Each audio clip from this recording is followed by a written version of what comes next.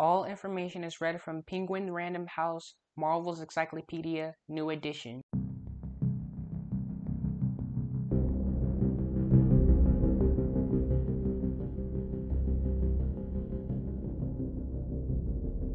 Hello, everybody. I'm Max, and you're listening to Supedia. And today's character is Auron the Rogue Watcher.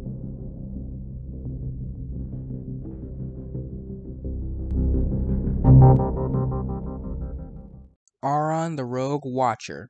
His first appearance was in Captain Marvel number 39 of 1975.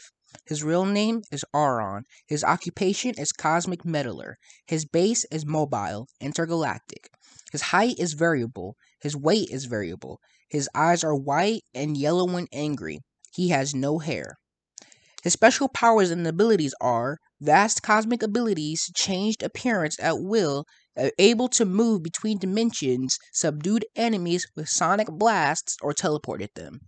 A young watcher, Auron, issued his people's pledge of non-interference in all things, choosing instead to use his great cosmic abilities for his evil enjoyment. He toyed with the lives of the Fantastic Four, replacing them with corrupt duplicates, and later engineered a civil war within his own Watcher race.